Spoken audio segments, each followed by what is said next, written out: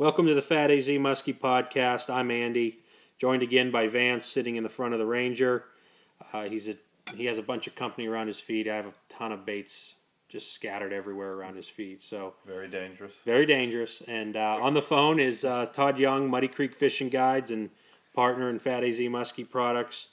You can find him at muddycreekfishingguides.com, Muddy Creek Fishing Guides on Facebook. You can find Fat AZ Muskie Products, fatazmuskie.com, and Fat AZ Muskie on Facebook. We start each week with Todd's fishing report. Todd, you got anything good for us this week? Yeah, we're actually, for once I'm actually at home. I'm not at the at camp. My daughter starts first grade tomorrow, so I made a point to be off a couple days here. Yeah, I mean, we had a good few days. The casting bite got a little bit different on our lake here. The water started getting really brown, murky in our area. We did get a couple fish casts in there. I can't remember when I started fishing, probably about Tuesday or Wednesday last week, like a week. But, yeah, I had one great day with some guys. These guys had like 6 fish on, and they got 5 of them, and they were all up in the 40-inch class. That does not happen that often. Usually we go through a lot of little ones to get to those bigger fish. But, yeah, they got some really nice fish. It's been, steady. We've been getting some fish every day. I've been mixing it up. Had a younger guy out the other day, and we did a little casting with him and, trying to teach him how to throw the bait. He was excited. He was into it, man. But we just didn't see any fish cast. And he got his first muskie. He got his second muskie. So he got a couple. We lost one. But, that's part of doing the guiding trips. We try to. He was really into it, and great kid. Going in like 11th grade, and he's getting ready to start school, but he's going to be a muskie guy. I can tell that right from the start, and that's always nice to see. Mm-hmm. On that day that you had all those fish over 40, did you see any smaller fish, or was it just strictly 40-inch? You got to be this big to ride the ride. Yeah, I mean that's the way it worked out. I mean, like I said, that doesn't happen that often. Started the day with like a 43. We really didn't get it. I mean, we really didn't see much. These guys were more into. I was sort of giving them a tour of the lake, and they were into like bass and walleye fishing and stuff. It was a gift trip, and they thought the one fellow's wife thought he might get a kick out of trying to catch a muskie, and we didn't do anything the first couple hours. I was sort of touring around, showing some places that we see the walleyes when we're out there muskie fishing. I was just giving them showing some places to get started to do all that stuff, and then we got a 43, and then it just went from there. Every time the rod went off, it was a big fish. One of the fish sort of jumped at the surface, and the hook, through the hook got caught back near the tail of the fish after it threw it. And that fish took from like 40 feet of line out to about 140 in about 30 seconds. So he thought he was like fighting this big salmon or something. Wow. And yeah, it was a lot of fun. He was wore out by the time we got it in, but we did land it. It was in its mouth at first. But that happens all the time for us not all the time, but it happens pretty often. It threw the lure, fish sort of got off, and it must have landed when it threw it, and was hooked back near the dorsal fin. And then it was a real fun fight. Yeah, because it's facing the way it wants to go. Oh yeah. Its mouth is closed. Yeah. And it just puts it in 5th gear and goes. It was on the right-hand side of the boat, and after that happened, I had those rods cleared, and it took off to the port side, the left side there, and it was all the way out past my little inline planer board before before I could do anything. I mean, I knew what happened. You know, I mean, I saw the lure come out, and then when I saw the line flying, I knew the thing got fouled somewhere. But it was a nice one. That'll get your mind off of walleye and bass real quick. Yeah. Probably even the tour getting all those fish over 40 like that. Yeah. 5 of them. Yeah. What was the biggest fish? The biggest fish was 46. That's nice. Nice. Nothing real giant. But, I mean, 46 was a really nice fish. You know, the other ones were 43, 45. The 45 was kind of thin. 41, a couple 40, 41, stuff like that. But that's a good day for us here where I fish. Oh yeah, I'd take a 46. Yeah. Yeah. That's a good day. Yeah, 5 fish over 40. That's fantastic. And going 5 for 6. I mean, we went 5 for 6. Yeah. 50% is a good average. Yeah. Every fish had a different lure. I had no pattern going. When I say different lure, like one was a wily fat body, tough shad, a boss shad. Let me think. Oh, the Baker lure got the big one. One was on a hammer lure. I mean, we got every fish had a different lure. Damn. But Goldie was the color. The old golden shiner, the one Andy and I call a Goldie. Yep. Four of the 5 fish came on the Goldie. And what was the other pattern? The other one hit the one off ball hit the I know. wily fat body, brown perch. Was it brown perch? Yeah. There was the dog bone. No, the dog bone's still out of commission. I don't have the dog bone fixed yet, but we will get it fixed. It's the replacement. It was the fill-in. Yeah, it's a fill-in, and it's actually going pretty well. Nice. But it doesn't have the history of the dog It bone. doesn't have the history of the old dog bone, no. No. Do you want to talk a little about the dog bone so everyone knows? The dog bone is one of the first, that's probably one of the first batches of fat bodies that Dale ever ran. They used to have a square lip. They have a hunk of lead in the belly. And it was the first 2 I ever ordered from Dale. He gave me one as like a prototype, the shad color. And I can't tell you when, I mean, it was in the early 90s, it's been a while. And he had just started making that bait. I got Goldie, the one I call Goldie, or the one that pretty much everybody's calling Goldie now. And I got a brown perch. And those 2 lures just always have been my, sort of a starting point.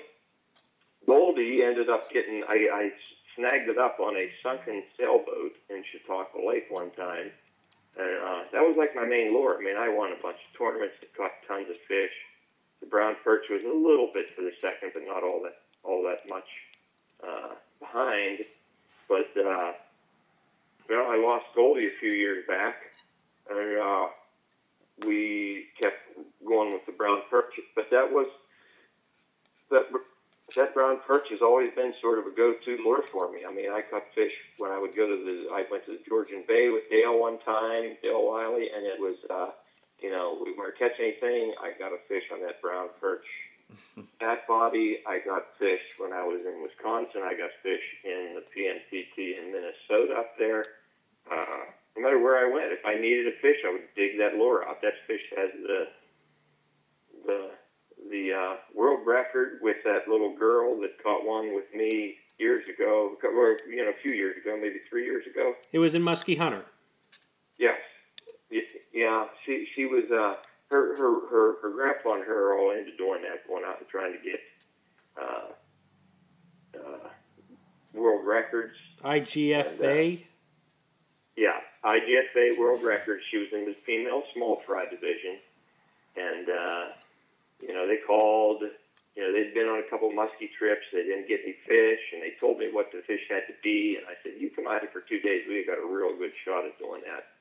And the first fish she caught ended up having a nice little plaque here, and she got the IGFA female small fry world record on that fish, and there's been at least 100 people catch their first muskie in my boat on that lure. I don't even get it out all that often. The last time I had it out was about in June, and these guys didn't have their first fish, and I dug that old lure out and put it out, and the guy got a 46-incher, or 45 and a half, I think. And when it was in the net, I could see that the lip was sort of half in, half out. I was trying to get the lip, but I had to get the fish out, and I ended up losing the lip out of the plug. It broke out, and Dale's going to do repair on it for me. It really is a very ugly-looking lure right now, but that fish has caught that lure's caught a lot of fish over the years. So what that lure's about 22, 23 years old? Yeah, I would say I probably got that lure in probably 92 or 90, probably 93. So that lure can go to the bar and get served. Oh yeah. Yeah, that lure could, yeah. And that lure has got a lot of fish. It pulled me out of a lot of jams when I couldn't get a fish. I don't know what there is. Everybody's probably got that lure. Everybody has that lure sitting there. I know Vance has them. I know you have some. Yeah. Everybody's got that lure. It's the fallback lure. And I don't get caught because I know that the end will come. The end. I'll end up getting it retirement. snagged. So why isn't it on the wall yet? Because it keeps catching fish. So it's a catch-22 right now. Yeah. You need it We got to get the... I lost the other one. I had a pair of those. I had a Goldie and I had that brown perch. Had the pair. One of them is... I don't know where it's at. Somewhere in someone's tackle box, maybe. Maybe it's still sucked down at the bottom. And I should talk hooked onto a sailboat, of all things. Yeah, those fat bodies turn up though. When me and Todd were down in the cave run. the PMTT. Yeah. Oh gosh. Tell that story because it's pretty cool. So we were we were pre-fishing, and the water level was so high it was disgusting. And we just sparked up a conversation about. I was looking at the trees. I'm like, man, how many musky lures do you think are just hung up in those trees right now? Like when this water level goes down, people could just come and you're sitting there having a picnic and you're looking up 20 feet in the air, and there's lures. There's a double cowgirl hanging above your head. Yeah, definitely, or a pounder. Yeah. Anyway, so Todd tells me these stories like, yeah, I had. I think we had just got hung up too. We were trolling and the line went off and your heart stops for a second. And of course it was a tree. And those fight pretty good. Yeah, it was a good fight. It took a hell of a lot of line. And then we eventually got it out, but Todd starts telling me the story about this fat body that he had lost down in Cave Run. I think it was a similar situation. It might have been high water or whatnot, and he was telling me it was like a special color. I think that Dale painted up to use down there, and they lost it on that trip. How long ago? See, I don't remember specifics. Todd might have to chime in, but yeah, that was in. That was when it was in the fall. That was in 1999. 99. Dale painted the lures because he got a little inside information down there what they were using. It's like a chartreuse. Look, I got it in my hand right now. It's in my garage here. It's a chartreuse lure and it has some orange spots. Something you would call like a clown. Yeah. And Dale painted a couple up to take down there, and yeah. So it was 15, 16 years ago. 16 years ago, and we go to Tony Grant's, the world famous Tony Grant. Tony Grant, the Mountain Muskie Lodge. Mm-hmm. And in the back there, he kind of has like his tackle box, but it is like it's like 600 square foot of just lures. In the hallway. Yeah, it's just a giant, hallway of all these lures, and me and Todd go back there, and we're just looking around, and he looks up, and he's like, "That's the fat body." He finds this fat body, the clown fat body that they lost 15, 16 years ago.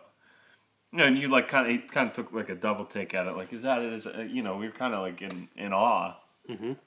I did. Yeah, I pointed at him like, man, that's it right there. Because I knew there was a story. One of Tony's other guides, Dave Christensen, a guy that used to guide for him. I think he brought him up in our podcast there a couple weeks ago. Dave ended up getting that lure somehow, finding it, after the water went down, and Dave caught some fish on it, then he lost it. Then Tony ended up getting it. I knew nothing about it, but I knew the color, and I knew there wasn't, I knew it instantly, and Vance and I went over, and I said, so how much are the lures in your tackle box for sale for? And he's like, well, what do you mean? They're all for sale. Everything well, else. There's that one Wiley back there. That one, I thought it used to be mine. He's like, I know the one, and he just left the party, went back, grabbed the lure, and came back and said, "Here, take it." Yeah, that was. He said, "Take it. I don't catch." He said, "I don't catch shit on that lure." Yeah. You remember back in 2013, Todd, when me and you went down to the PMTT, and I lost that $25,000 cash. Do you think if I went to Tony? Oh yeah, it's in there. He might have spent that. But yeah, that it was was just crazy. funny because we talked about it that day. Yeah, and then we went back, and I was just like, yeah, I lost that lure down here because we don't lose that many lures. I lose a lure once a year maybe. Yeah. And yeah, it popped up. It was crazy. Vance took my picture holding that lure. Reunited. Unbelievable. Reunited with a long lost friend. Finally. That one doesn't have like a long lost history with me, but it's You have still, to get. I just brought it home. I hung it in my garage. I got to replace the hooks and do all that kind of stuff to it. But I want to get it back working and send Tony a picture of a big. Didn't you guys catch a fish on it that weekend? No. No, I thought. Okay, No. never mind. I was thinking something. That's the plan, though. Is to That was the plan. Get it back up and running and win the tournament on it. Oh yeah, that would have been great. Yeah, that would have been great. But We did end up getting a fish at that tournament, though. You did. we did get one. We did get one. You didn't call the judge boat though. No. No, it wasn't big enough. But nice. Yeah. That was, Yeah. So Vance, you got a little fish report. You said you went today. yeah, I went today. I'm going to be going on vacation here for about 10 days at the end of the month, so I kind of wanted to squeeze in these next 2 days and get some fishing. And I got out for about 7 hours today, and I trolled a little. I haven't been trolling much at all this season, but I kind of had an itch just to sit down and relax for a little and not give my back a break from casting. And I trolled. I ended up getting 4 trolling today and 1 casting before I got chased off the lake. But yeah, nothing big though. It wasn't a 5 fish over 40 day. The biggest one I got was a 38. But I'd it was take fun. a 38. It was fun. I pattered them down to they were banging stuff with rattles in them for me, and I had one on a fat body, and 3 came on a tough shad, same color. 2 of them hit the Project X rod, and I like those rattles when I feel like when I feel confident with something that's making a lot of noise and water that's not too clear. I don't know. It's just I feel confident fishing that way. I don't know if that. More confident You with know, more- rattles in stained water than non-rattles. Yeah, Okay. and I feel like I'm actually doing something, not just pulling baits. I feel like I have a better shot at. I can definitely say, like with my fishing, that those those tough shads with that little rattle in them, or actually, they got a really nice sounding rattle. Mm-hmm. This is the time of year, early season. I don't think they do all that well on those baits. I mean, they're just your average bait, but when that algae starts coming on, like we deal with, and that water gets dark, Mm-hmm. this is the time of year those things always pick up for me. Yeah. And we got some fish on them. I mean, I had a goldie one get hit the other day, and the fish hit it so hard, and it punctured a hole in it, and it took on water, and it was sinking, and then it wouldn't run. So I just went to the store here and bought some epoxy. We're gonna have to do a little bit of a quick fix on a couple of those things. But I had a couple of them break through in the last few days, and this is when they seem to shine for me. Yeah, No doubt about it. The breaking through, was that just wear? I mean, I know you just said the one was a tooth puncture, but the other ones. Yeah, the one was a tooth puncture. The other one was also with a fish, and they got that O-ring on them, and I tee them as much as I can. I round those things up. They still get a little bit of hook rub, but I had a fire tiger one break through this week. I had a brown perch one break through, and I had a goldie break through. And once they take on water, they won't work. So I got to sort of epoxy it through. It's all been around where that hook rub was, but they were all working. And then when we caught the fish, I think they were really crunching them when they did get them, and grinding their teeth really good. Yeah, more of a coincidence probably. I mean, over the last couple of years, I've only had that happen 2 times. Now it just happened 3 times this week. Yeah. So I was always when I'd go in your boat and we'd start trolling and you'd pull out that tough shad box, I always marveled at how deep the hook rash was on some of those ones you had. It was nuts how deep that hook rash was. Yeah. Yeah. Well, it eventually will break through. Yes. And if the fish hits it right, it doesn't take much. Well, to fix that, just put a single hook on. Yeah. Put a circle hook so it's in the corner. For me, I have a hard time. Those little guys have little hooks on them to begin with. And, yeah. Yeah, that's the thing about those little shad baits. I love them. They catch when I'm trolling. The majority of the fish come on little shad baits. Mm-hmm. But you buy them out of the box, and the majority of all of them I use from Tough Shad. This is personal experience. Yeah, personal experience. I have to work with those things to get them to run right. I have to train them. I have to. I mean, it's like every time I get one and I throw them in the water, I know that I'm gonna have to bend the eyelet. I'm gonna just to try to get that thing to run right, because when you're running a couple rods and when I'm trolling, I'm usually just doing 3 because I'm by myself. Mm-hmm. But if I have family out and I'm running 6 and whatnot, it gets a little hairy when those baits don't run right, and you really wipes out a side. Oh, it wipes out a side. They plane out. They'll take out your down rod. I've had 2 down rods and 2 out rods, and I've had the 2 out rods connect in the way back. When I first started trolling, I've had those 2 touch, and it just goes all the way to the other side of the boat. But that was back when I didn't know what I was doing. But I mean, I'll have to. Sometimes I'm sitting there and I'm messing around with baits, and I'll be like half an hour into a trip. I'm like, okay, I want to use this color. Here's the colors I have with it, and it takes me 20 minutes to get the thing to run right. That's 20 minutes into a fishing trip, and sometimes I get frustrated and I just say, you know what, I have to put something out that I know that I've already worked with to get these things to run get these things to run right because, you know, I'll basically what I'll do is I'll take I'll take my casting rod or whatever, and I'll have my spread run, and I'll throw that out.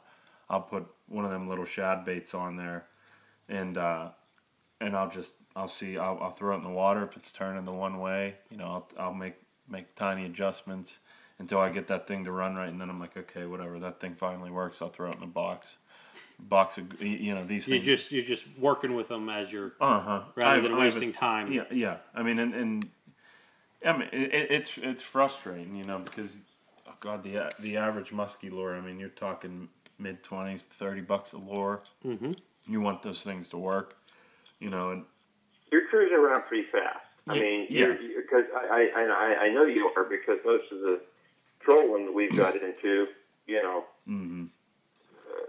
we're up faster than a lot of these guys run. If you slow down the speed, you can get stuff to run really easily. But I can't do that, and I think Vance probably can't do that either. Yeah, I can. You know, if I'm not, I mean, 4 miles an hour is the absolute lowest. Yeah. And not all baits will take that speed. There's a lot of great baits out there, but they just can't take that speed. Some guys can handle trolling around 3.5, and they can catch fish. There's no doubt about it. Or 3 mile an hour. Yeah. You know, a lot of guys like that kind of stuff. I can't stand doing it, and I just don't do it. I ran into They won't crank along. I do not want anything to do with it. And there's only certain ones you can take up to that 4.5, 4.7, 5.2. And those little shad baits, I mean, you're asking that little bait to do a lot. Mm-hmm. It's a small bait, and you're cranking right along with it. And, yeah, they're touchy.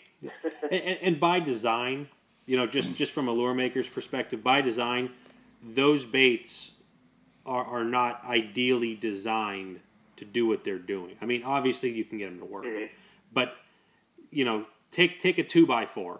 You know, for anyone out there that doesn't understand what I'm talking about, take a 2x4. I don't care how long it is. It could be 6 inches. It could be 6 foot. Throw it in a tank of water. It's always going to float the widest side up. It's never going to want to float, you know, the 1.5 inch way to the top. Right. So you got to add weight to them, or you got to just do some crazy lip stuff. Even with the crazy lip stuff, that bait wants to turn on its side and float up to the surface. So, you know, with the added weighting, and now you want it to travel in the water and wiggle back and forth. I mean, I mean, the baits get hit, but just from a mechanic standpoint, Oh yeah. It's not an easy task to get done. Oh No. sure. I mean, but you know I use them, and they catch a lot of fish, and you know I have to work with them because one, I want to, because I know that they you know, it drives fish crazy. But you know, that's another thing with trolling. You have to know what your depths are. You have to know how that bait's running back there. You have to make sure it's running correctly, or you're going to have a very frustrating day. You know, fishing. So I mean, like when you know, if you're running, if Todd's guiding, he's running 6 rods with clients. You know, if he has a bait that's not working and wiping him out, you know, which he wouldn't. He's an experienced person. You know, you have 6 rods running. You have to make sure you have everything working correctly, or it's going to be a really a fiasco, frustrating day. Now, Todd, on those shad baits, I haven't been out in the Midwest in several years. Is that more like a local thing? Do you think that, you know, it definitely started that way. It definitely started like over in Ohio there, and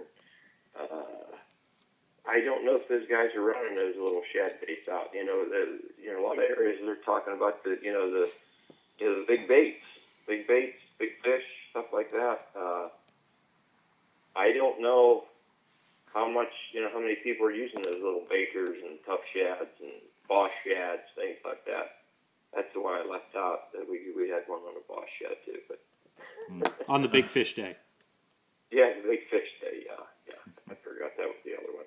But yeah, I mean, but those little baits. I mean, they're more work than tying on a great big old 10-inch jake and doing this and that or whatever you're going to do, or the big wilies, they just keep cranking right along. Yeah.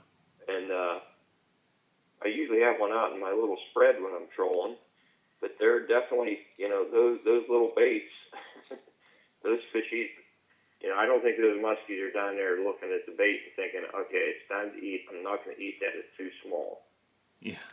They're hitting whatever goes by. Yeah. And those little baits may attract some of the smaller fish. I don't know. But if they're going to eat, they're going to eat. Yeah. You just got to keep them running. And for me, it's got to take the speed, or else I just have no use for the bait in my boat. That's just the way I fish. Everybody's got their own thing. If it can't take 4 or 5 miles an hour and stay there at a regular pace, And it's worthless to me. that speed, though, I mean, like, for people that are trolling, you have to you put that bait in the water, and it looks like it's running correctly. If you're trolling 4.5 miles an hour, and I put a little shad bait in the water and it's running correctly. Where the like, and that's fine, but where the speed really comes in is when you're turning The and outside whatnot, rod. the outside rod. That's when all of a sudden that lure goes from 4.5 miles an hour and it kicks up maybe to 5.5 with with the turn. Because if you can imagine, if you're trolling, you turn left, your right side is going to pull. Speeds up. It speeds up, and your Inside left side's rod going to slows slow down. up. So make sure when you're with those shad baits, when you got them in the water there, and if you're doing 4 or 5, put it in the water and pull it forward, and that's where you have to see At if a it good stays. pace. Don't go slow. Yeah, Bend the rod. bend the rod, give it a pull forward. If it's still running in a pin, If pin it line there, kicks and then you know that it's ready to take the speed. yeah, so it's kind of interesting because all your casting fish seem to be coming on 8-inch baits. Yeah. Yeah, I've never been able to figure that out.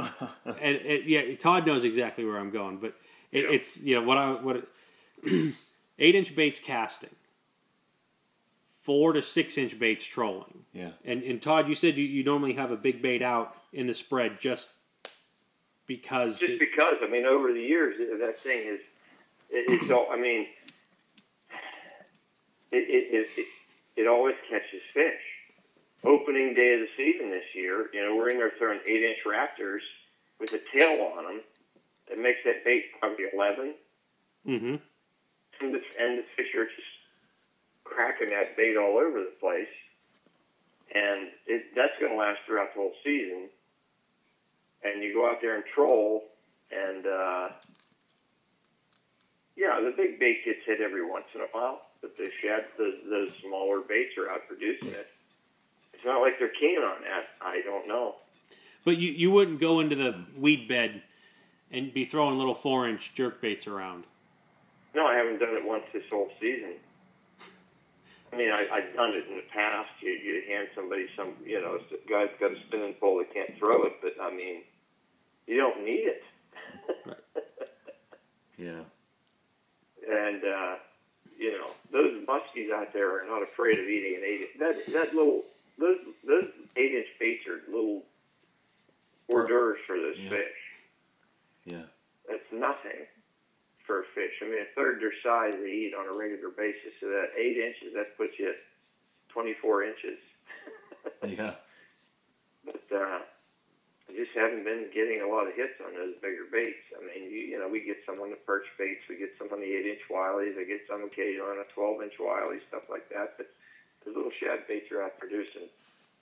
It has something to do with the wiggle and the craziness of them. Yeah, they're wild. They're erratic. They're going back and forth. Yeah.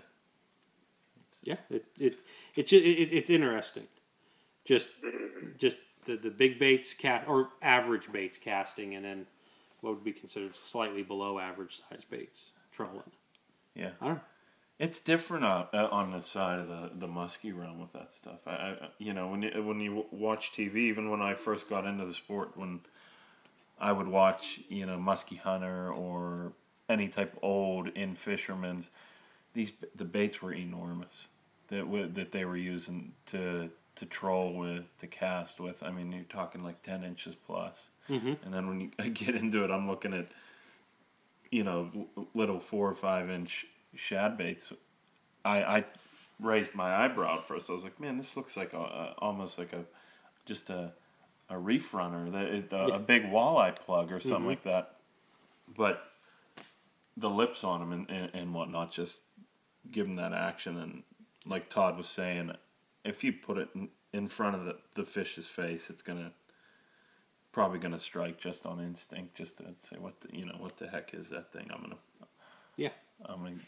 You're coming by awful quick. You better slow down. Yeah. No running in the halls. Yeah. Nice. But I guess we'll change gears a little bit here. A crazy chain of events happened, and I got dropped in my lap the new Daiwa Alexa HD with the 8.1 gear ratio. And it's literally like, I don't know how it happened, but I have one on borrow. I had a guy come here. He wanted to get some baits. He's a retired guy. He wants to get into muskie fishing through a whole chain of phone calls. He just lives on the other side of town. So he wanted to see the baits, and he, I guess, called everywhere he could to get this new Alexa reel. And he got it shipped in. He's happy as a clam. Got some musky rods. He's starting out. He wanted some baits. So he came over, and that's what earlier in the podcast I said I have all these baits spread all over the Ranger. I pretty much pulled one of every color of every bait we make and set it here so I don't have to take them into my house where my wife and kids are.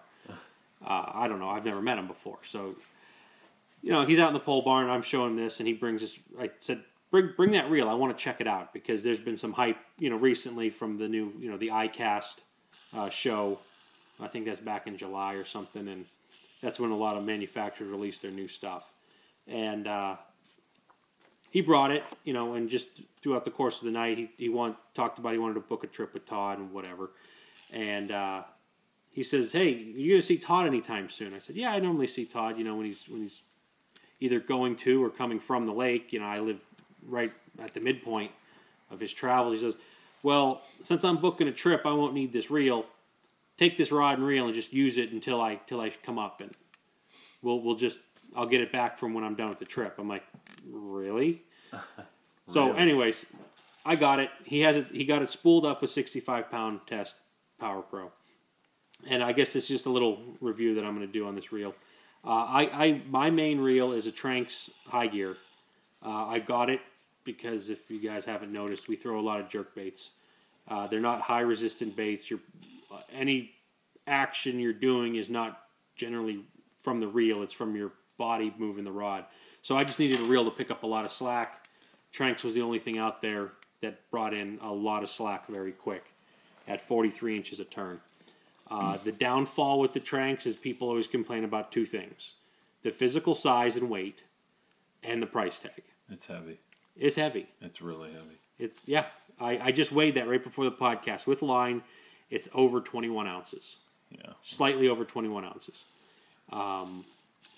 But, Abu, they released a whole host of reels this year at iCast. I'm sure pretty much everyone knows of the round Abu reels. Todd, you probably remember when they came out. Well, yeah, I could say when it came out, but I'm looking up at my grandpa's reel hanging on my wall here. And, it was the first thing I got when they didn't have the old direct drive, 1-to-1 gear ratio type thing. Yeah. It was a long time ago. But, so just looking at it, anyways, the Abu, I was talking about Abu, they released a whole bunch of reels, which just seem to be every year. I'm not against Abu. I had some bad luck several years ago with some of their round reels. By bad luck, I'm not bad-mouthing Abu. They seem to make a good product. They just did not hold up to what I was doing. And so everyone out there isn't complaining. They say they throw pounders or whatever. I was bank fishing in the winter. I was literally fishing in 20-degree weather. ice was building up on the reel, and the reel broke within a half hour. It's not it's snow, ice, water. It's bad. That's an extreme. Not everybody's going to be out there doing it. But I had my. Did you prep it for the winter at all? I prepped it the same way I prepped my Shimanos. Yeah. I went out there and fished. Yeah. You just picked it up and go. Picked it up and went, and at the end of the day, I put it in the house or the garage, let all the snow, ice melt out of it. Yeah. My Curados, this 300, I had 5 of these at one point. I had a smoking deal on them. I bought 5. I only used 3. And I figured that the other 2 would be backups. I never needed my backups. Yeah. And slowly I started selling them off. And in fact, here's one of my original Curados. It's been a great reel for me. Yeah. That survived so many winters, and I don't know. But anyways, I'm not knocking Abu. I mean, I can't say when it first came out, all the newer reels came out. That was it, Abu. That was like the benchmark forever. Yeah, you had the Abus, and I loved them. They used to have. I mean, I'm like I said, I can still take my grandpa's out and throw it. It has all old brass gears, and then you get into the Abu 5500s, 6500s. They sort of, and they're probably the first one to come out with that high-speed reel, which I had a bad taste in my mouth. There's high-speed reels for a long time. You'd hook a fish, and you couldn't even turn the handle. But I mean, we're going back a ways here. These other companies caught up, and at least did as good. Abus are probably just as good right now. I don't know. I don't have any Abus in my. Did you miss fish when you hooked up with them on those high speed ones? Well, when I first came out with that high speed, I was all excited because I could retrieve more line with the. When I was jerking, and first fish I hooked a fish, and with the pressure of that fish on there, I literally could not reel the fish. You had to pump the rod. Like you were deep sea fishing. Yeah. You're pulling a halibut off the bottom. Jeez. Yeah. It just wouldn't turn. That's frustrating. And that was their first high speed, and then probably early 90s, something like that. I just got a really bad taste for those. I was just like, okay, these big high-speed reels can't take the pressure. They were made for bass fishing. Yeah. They weren't made for muskie fishing. Now they're making rods for muskie fishing, or reels, but back then they weren't. Right. Those were... You watch the evolution of fishing reels. Yeah. And, anyways, just so people know, I want to give the model out of that reel that gave that bad taste for Abus. It was an Abu 5600 EXT. It was their higher end round reel, and what happened is that the gears inside for the level wind, they were plastic, and they just got torn to pieces. Really? And it's like $1 part, but it was like one of those. I'm like, how can my Shimano that costs retailed for just a little bit more last for years and years and years doing that? Oh yeah, and then this one and then this one 20 minutes. Yeah, it didn't make it. It got to the point to where I actually just brought the lure in by hand. I grabbed it hand over fist, brought it in, and went home. It just locked up. Wow. But that's an extreme condition. There's probably people out there that love those, and they've been excellent. It was just the way I was fishing, it just didn't hold up. Yeah.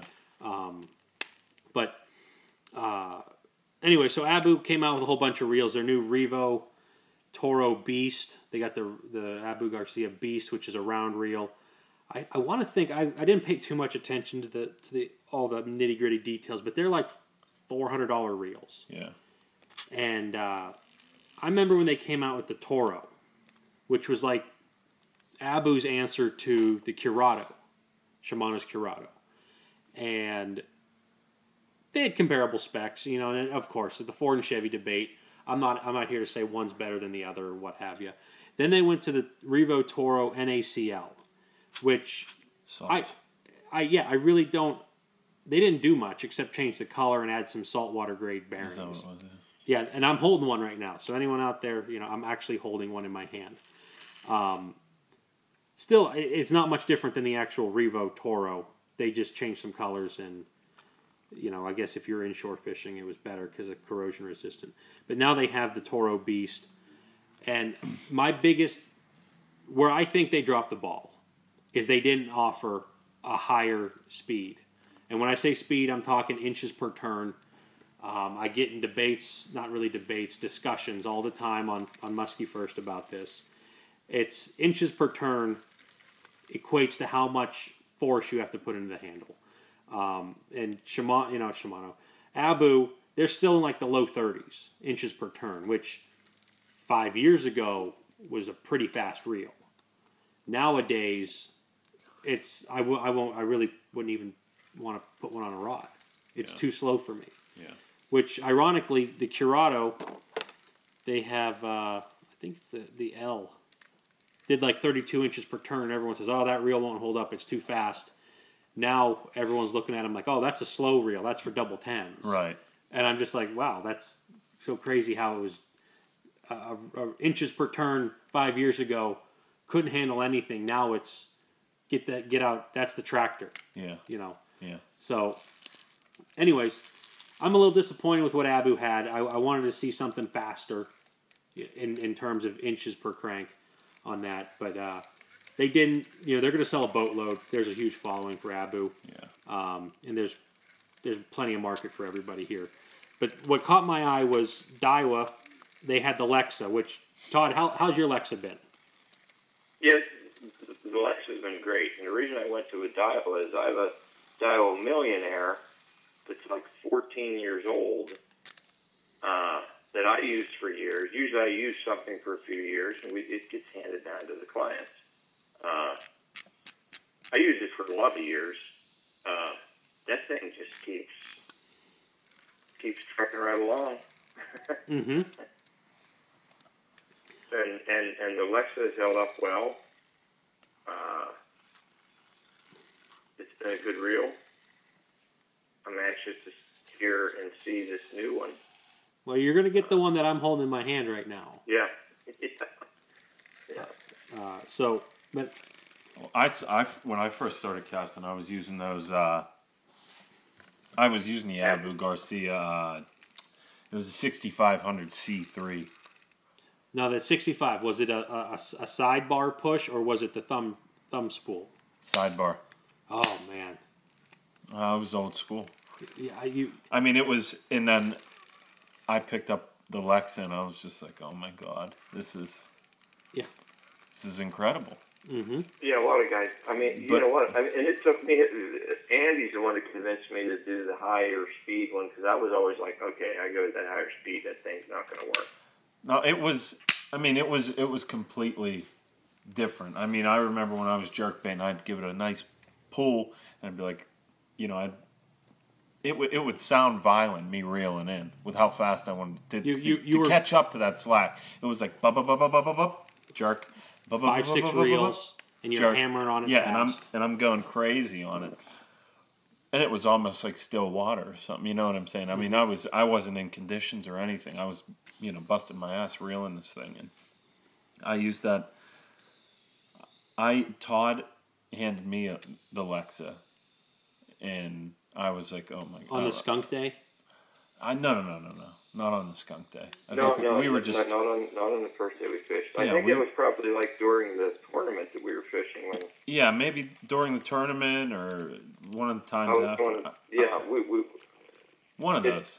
But I was just it's one of the first times I realized that this reel made a big difference. Yeah, I was like, you know what? I've got to get one of these like right now. I think that we went back to the camp. I ordered one sitting there. Yeah. It made a difference in the fishing. Oh God, yeah. I mean, jerk couple reels, very smooth. Yeah. I mean, it was like night and day. I had to relearn my cadence of how I was using these reels. But once I got it down, I was like, you know what? I'm selling these other ones off. or I'm letting my Backups. Yeah, backups for people because I'm never ever going back to. But you got to start somewhere. That's Yeah, how- and you know, most people entering the sport, like this guy, he just, I don't know how much that Lexa costs. I'm gonna guess it's probably right around $300, maybe $350. I could be way wrong on that. I hadn't priced one, but most people aren't willing to drop, just say $3 on a reel and then another minimum.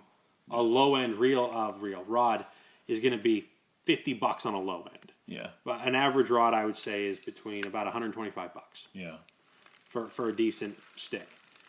Most people aren't willing to drop $500 on a beginner setup. yeah, But and that kind of got me to where I was.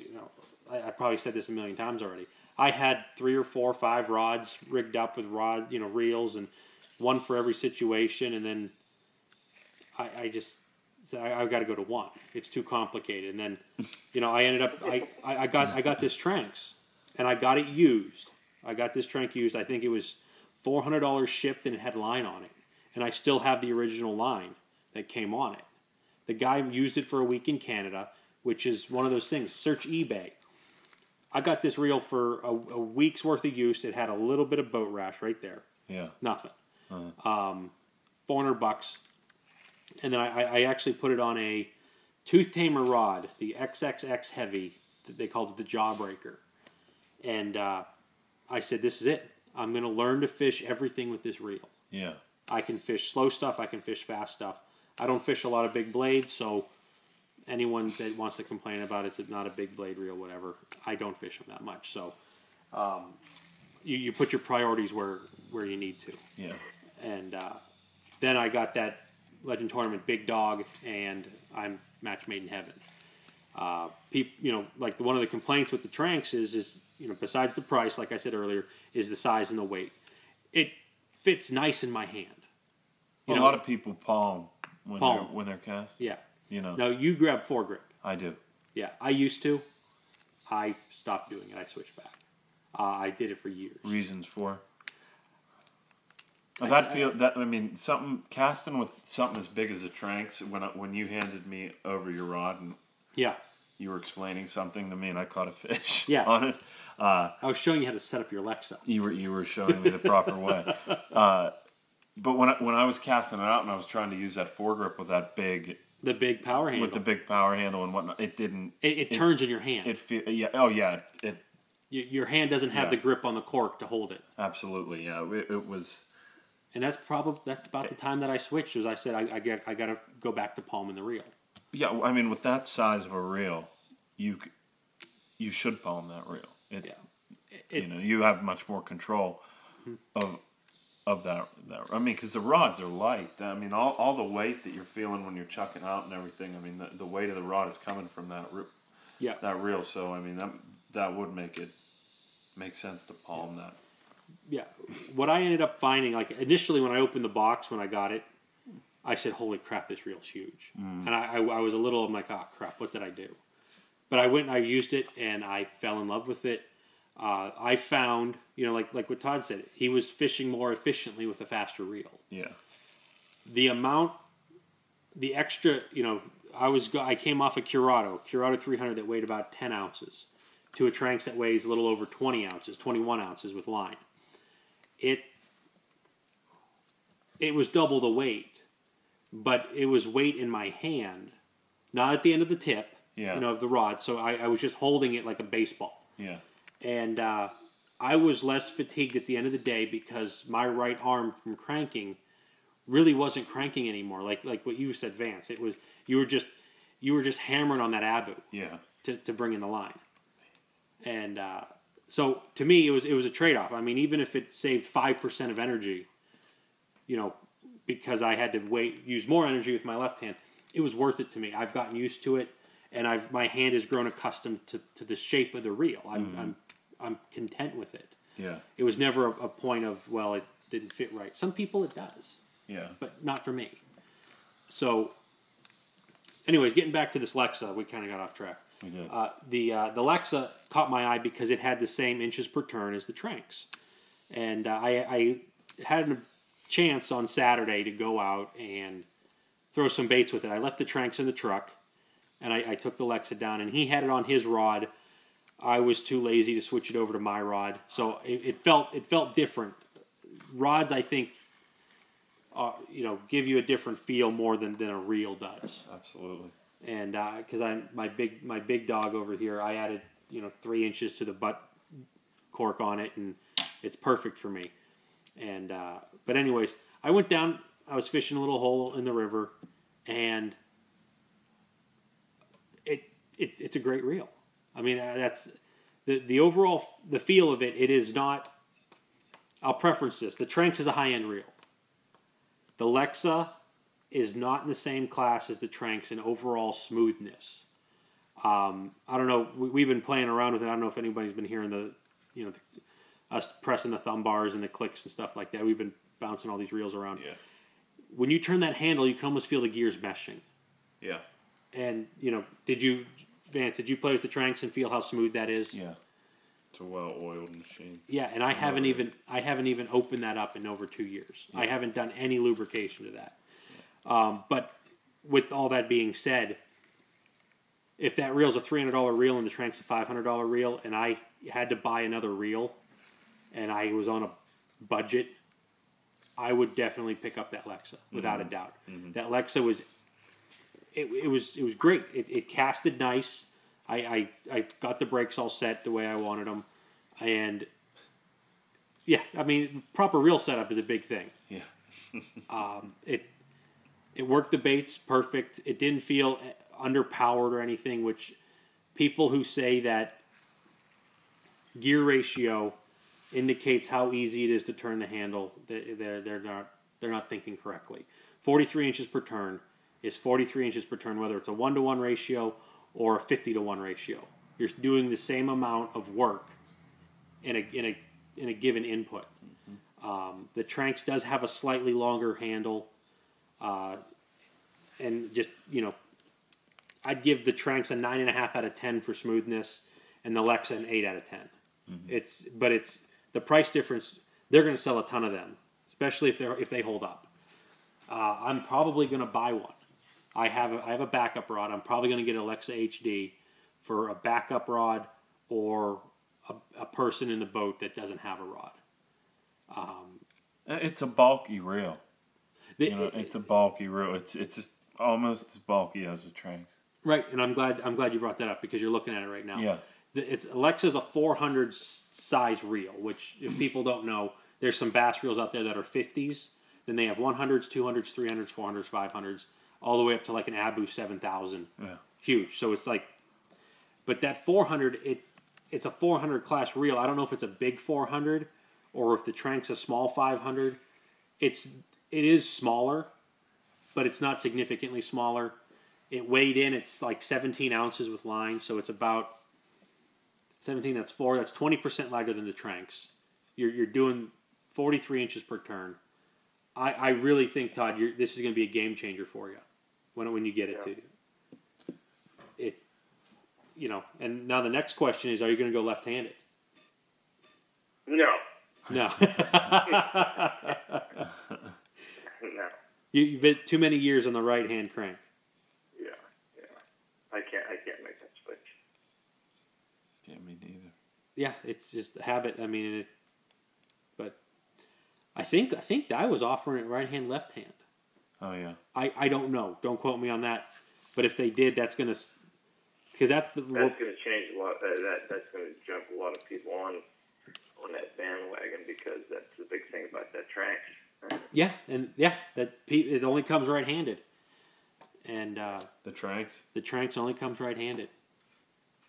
Just let everybody know out there, we have no sponsorship or anything with any of these reels we're talking about. We're just talking. Yeah, and I swear to God, when I had this HD Lexa dropped off here, what I said was 100% true. The guy literally is just trusting me with this reel. And he's going to give it to me. Well, he's going to give it to you, but maybe in the meantime, Vance might be taking it home tonight. Yeah. So he can fish with it tomorrow morning. Yeah. If you can get it. if you can get it to Todd or me before you leave, it's This guy's reel's getting When passed it around got all reeled over. back to him, it'll be all. it'll be Yeah, hey, worked great, man. Thanks a lot. Hey, it's a great reel, man. he dusted for prints, and there's like 6 different prints. Yeah. But I'm really excited for it because I know you weren't a big fan of the Tranks with the weight and the size and stuff, but I don't know how much you really paid attention to how little you crank that when you're jerking. I literally do it with one finger. I just kind of spin that handle around so nonchalantly to pick up slack. But Yeah, I mean, that was a huge jump. I was still using round reels and stuff. with like 22 to 24 inches per turn, Yeah, And you I go was up on my 2 or 3 cranks, and that's what I was used to doing. And yeah, that was a big jump. Yeah. My clients aren't going to be getting those reels real quick. Put it that way. I got to test them first. yeah, you got to. Have you ever had? throw them in the water, where they drop them in the water, they dry out. I was just about to ask you. Have you Comes had one out that of the reel actually seat. drop equipment in the water? Oh yeah, And it's like gone. It's just donated to the lake. Well, I've Todd never and I watched almost lost the boga. Yeah, almost lost a yeah, boga. yeah. Yeah. That was me. That was me getting very disoriented with. With an extra Like, hand I that had you thought somebody was. else in the boat with me, but no, yeah, I had a guy casting. We were probably 3 hours into the day, and all of a sudden I heard this splash, and the rod is out in the water, and it will float. There's enough cork on those that they'll float for a little. I don't know how long they'll float. No, the They trench. float a little bit. Probably not on the Tranks. So yeah, I don't think my trolling rod would float, but I don't even know what reel we had on at the time, but I heard the splash. He's like, "Oh no!" And I turned the trolling motor on, backed up, and he reached down in the water and he grabbed the rod again. And I was like, "Oh, that's really good that we got the rod back." And when he started reeling, so the pole started bending. He said, "Hey, I got a fish on here." I said, "No, I didn't. You didn't tell me that. I didn't. I had no idea he had a fish on." Well, he started reeling. He still caught the fish, but at the end, he was like, he said, "Yeah, we casted for like 3 hours. My hand was numb, my arm was numb, and I thought I had a hit, and I went to set the hook, and I thought something hit it. When I jerked it, the rod just like flew out of my hand." Nice. Yeah. But we recovered everything, plus the fish. It was Yeah. a whopper, 36 incher. Hey, that's what Ripped it out of his hand. they're alligators. That's all they are. That's great. History Channel does a show on this. A 36 incher would be like a 40 pounder Yeah. with how they do it on swamp people. Oh, that's true. 6-foot gator is a 900-pound gator. Yeah, anymore though, when you lose something like that, God, some of these rods nowadays, the line at St. Croix just came out with the Elite Series. Those rods are $500. The Legend tournaments are in the $300. The reels are now $500. Yeah. You're casting with $1,000. So if Pretty much. those things go in the water, I'm going after it. That's for sure. You're going to give it Yeah. the good old college try. I'll jump in if I have to. Throw a waypoint immediately and Oh yeah. Run it over with the sonar and try to hook it somehow. Got to put a big Bowie knife in your mouth and go down like down. a pirate. Oh, absolutely. You got to. Yeah, the trolling guys are dropping some rods every once in a while too. Yeah. Falling out of the holders. Stuff breaking. Yeah, Busted. they're good. Rod holders breaking. They don't break with what I use. No, we Not fixed me that. anymore. That's for sure. They did. They did last year. With those plastic ones. Those plastic ones, yeah. Yeah. Yeah. Any stuff that ain't gonna come out of those. That's right. No, it's It's not gonna break. Mm-hmm. I've Just a little plug that we don't do much. yeah, shameless plug. Shameless. Yeah. Get a little one in there once in a while. I've heard stories, and I don't know. I'm trying to remember where they were. This was a while back. Some of those guys in bass boats, like bass tournament fishermen, that they have, 8 rod and reel combos laying on the deck of their boats. Yeah. And I want to think my friend Eric told me these stories because he fished a little bit of local tournaments. That sometimes they'd go into like bigger water and they're fishing like a windblown thing. They'd get a wave up over the bow, and like one guy lost every rod and reel, just bonk, just the water wiped them all off. Oh my god! And even if they were $200 combos, yeah, you just lost $1,600 on the low end, which you might get some back. Probably not though. Depending on if you're in a foot of water, you could probably get them, but you're not going to have a wave wipe out all those rods. Oh god! But I fished out of a bass boat. Eric has a bass boat, one of the nicest boats to cast out of, an actual bass platform. It's an older Ranger, but it doesn't. He's a bass guy though. I'm just looking like, how can you troll in this thing? But he would never troll in his life. He's too good for it. But he. I could see how it could happen. I mean, those boats ride incredibly nice, but they're still low to the water. And for everything to come off your deck, I mean, if you would have had a tackle box there, it would have been gone too. If you had a cinder block sitting on the front of that boat, it would have came off. Yeah. Which, I've also heard people kicking their rods off on those boats. Yeah. Oh, they're real low to the water. Right? They look. There's wild. a very shallow lip, if any, around the front of it, and you kick a rod cork or something, and blunk. You definitely don't need a 8-6 rod to fish out of those. No, Yeah. no, you could have a You could get away 4'6". with the old 6'9" heavies that I used to use for jerking, or 6'3" heavy. Or ice fishing rod. Ice fishing rods. An ice fishing rod. A nice 18-inch St. Croix. Yeah. They look great. But in big water, I see a lot of those boats skipping across the water. I don't know how they don't flip backwards on themselves. They just look like I almost can see the light underneath the. Oh yeah, there's very little hull in the water, especially when you're going from peak to peak.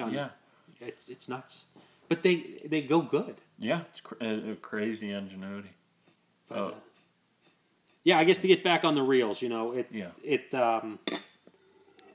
anyone out there, take a look at that Daiwa. It's a nice reel. I was impressed with it. I even had to check their claim on 43 inches per turn. I strung a tape measure out, measured a spot, gave it a crank, and it was practically dead nuts on 43 inches. Now, Really? yeah, but what people need to keep in mind is that that's 43 inches when the spool is full.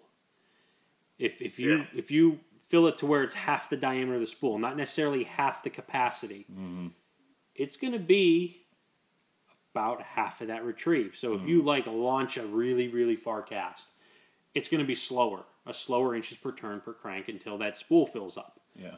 And but most situations, that reel casted nice. The rod put me off a little bit. I wasn't used to it. It's a little, it's not my Legend tournament, which I'm used to. Which I'm not saying that because it's an LT. I had to, Tooth Tamer Jawbreaker. That everything else felt too soft for me. Yeah. You just get used to the one if you're using just one rod. Yeah. So, it's a nice reel. We've been screwing around with it here. We had the Curado 300, Old Faithful right here, the NACL. It's a 60 Toro. Vance has the Tranks right now in his hand, and that Lexus, I don't know where it went. It's in Vance's pocket. I can see Is it that right the most inches per turn on the market right now? 43. What's anything above that? Mainstream reels, yeah. Yeah. I mean, there might be some crazy saltwater reels that might do more. Yeah. I want to think. Is there another reel at Daiwa Saltis that did 46, but it didn't have a level wind? Yeah. Or it didn't have a thumb bar to release? But for casting reels, those are the top two right now. And Daiwa had one out before their HD, which was just a Lexa 400 high speed. It did 37 inches per crank, which that does pretty good clip. Yeah. But 43 is nice. You know, you could pull some big blades in with it if you want. You're going to be cranking them really slow. I wouldn't recommend it because I think there's better options out there. I'm not saying they won't do it. But if you need to pull up slack, if you're ripping big rubber, jerk baits, even crankbaiting, you know, you can get some stuff going with that. And they feel good in your hands. I don't know if people are getting stronger or just technology's catching up, but it's crazy how reels have come in the last 5 years. Yeah. But, Keep getting better and keep getting more expensive. That's the way it is. I mean, they probably don't have much more into that building that Tranks as they did this Curado. And this was, I got these Curados for $100 on clearance because I have a Curado D, and they came out with the E's, and they just needed to get them out of this Gander Mountain, the local Gander Mountain. I went up there, about 5 of them.